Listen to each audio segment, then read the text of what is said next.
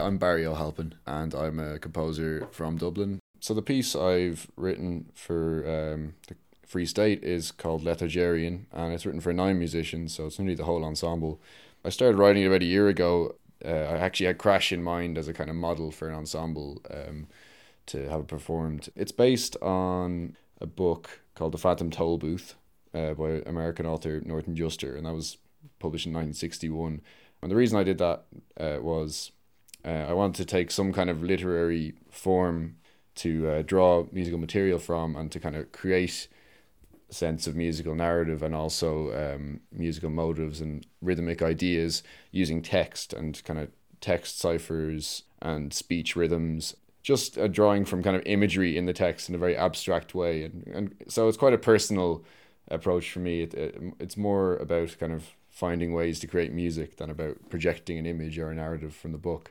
And the book is quite a fantastical kind of journey where a boy who's kind of listless and doesn't know what to do with his life gets taken to this kind of imaginary world. There's lots of wordplay and kind of puns and characters based around this. That kind of afforded a lot of musical ideas for me, so I kind of just went with that and kept writing. But the style of it is quite, I didn't try and make it kind of like a children's fantasy style or anything. I just went with my own aesthetic, and because I knew it was going to be for Crash, or I wanted to put it in for Crash, I kind of wanted to engage with that rhythmic driving side of things, because I would have been into a lot of that post-minimalist music a while back, and that would have like started off my interest in contemporary music, but I wanted to kind of bring that back with the more textural, dissonant music that I've been into in latter years and kind of fuse them together and see what happens. So you have quite a lot of that jumping rhythmic energy, but then dissonance and aggressive gestures, and but then with a kind of certain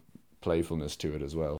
I was studying at Trinity Lab in London last year. I was doing my master's, and I had an ensemble that I put together from students to perform an early version of this. So I tried to tailor it to meet that, but also with a potential to work with Crash. And once I was actually sending into Free State, I updated it and I added more parts and some stuff that was more technically challenging because I knew Crash would be up to it. That kind of different angles of contemporary music, kind of the more post-minimalist side and then the more textural, atonally influenced side, and trying to put them together into something that I thought would fit the Crash aesthetic.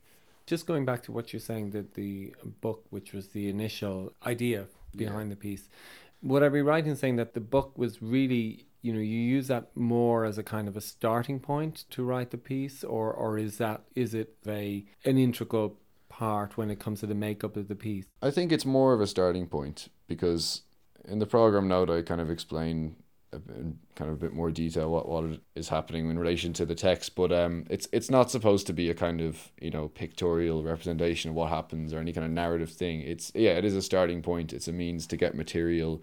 There's certain passages towards the end where there's kind of stabbing motives which are taken from speech rhythms and wordplay that happen in the book, and for me it was just an experiment mainly.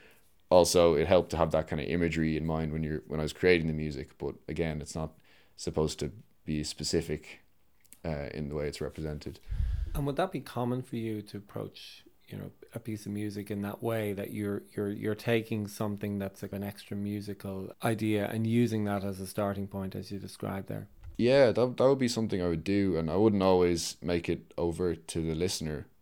And in a way, it's actually very useful as a kind of means to compose music, and sometimes you'll use something that is slightly ridiculous just as a means to kind of create something like a strange dream you had or just some kind of narrative, but you don't necessarily have to tell the audience. It's more just a way to create a structure and create a kind of meaning and events within that. I started playing in bands when I was a teenager and kind of playing guitar and picking up piano and just tinkering around, just being a big music fan of indie rock, electronica.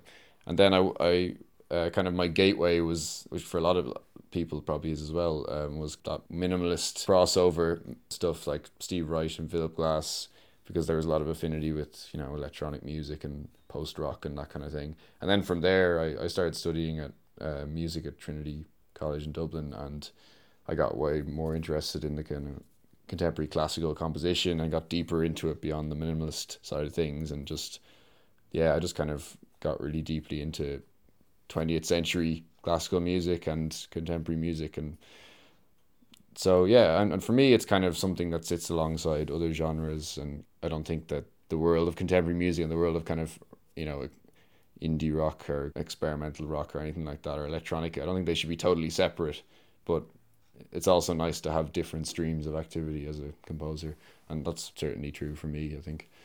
With the band, I'm in Alarmist. I mean, that there's quite a separation because that's kind of, you know, even though I would bring in composed ideas and so would the other members, it's very much a collaborative process and things aren't really written in isolation. They've, you know, only become their true form in a band, in the band room, and it's a totally different aesthetic to maybe what I do for Crash. There's definitely a crossover point, especially for kind of younger composers who have a more growing up and playing in bands experience. A lot of my friends who are composers that I've worked with, you know, will be interested in using guitars and effects pedals and kind of extended techniques on electric guitars. And you know, myself and Paul Maguire, another Irish composer who does a lot of really interesting stuff with guitars, we've played a few gigs together which kind of straddle that divide a bit, where it's a DIY approach to composing. So we might have conservatoire type classical musicians playing with us, but ultimately it's kind of more of a band approach. And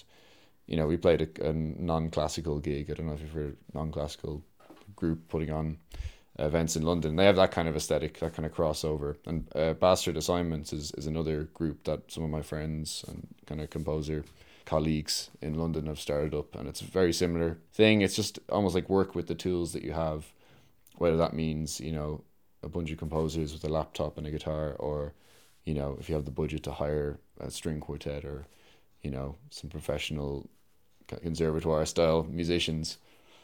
So yeah, flexibility I think is the main thing.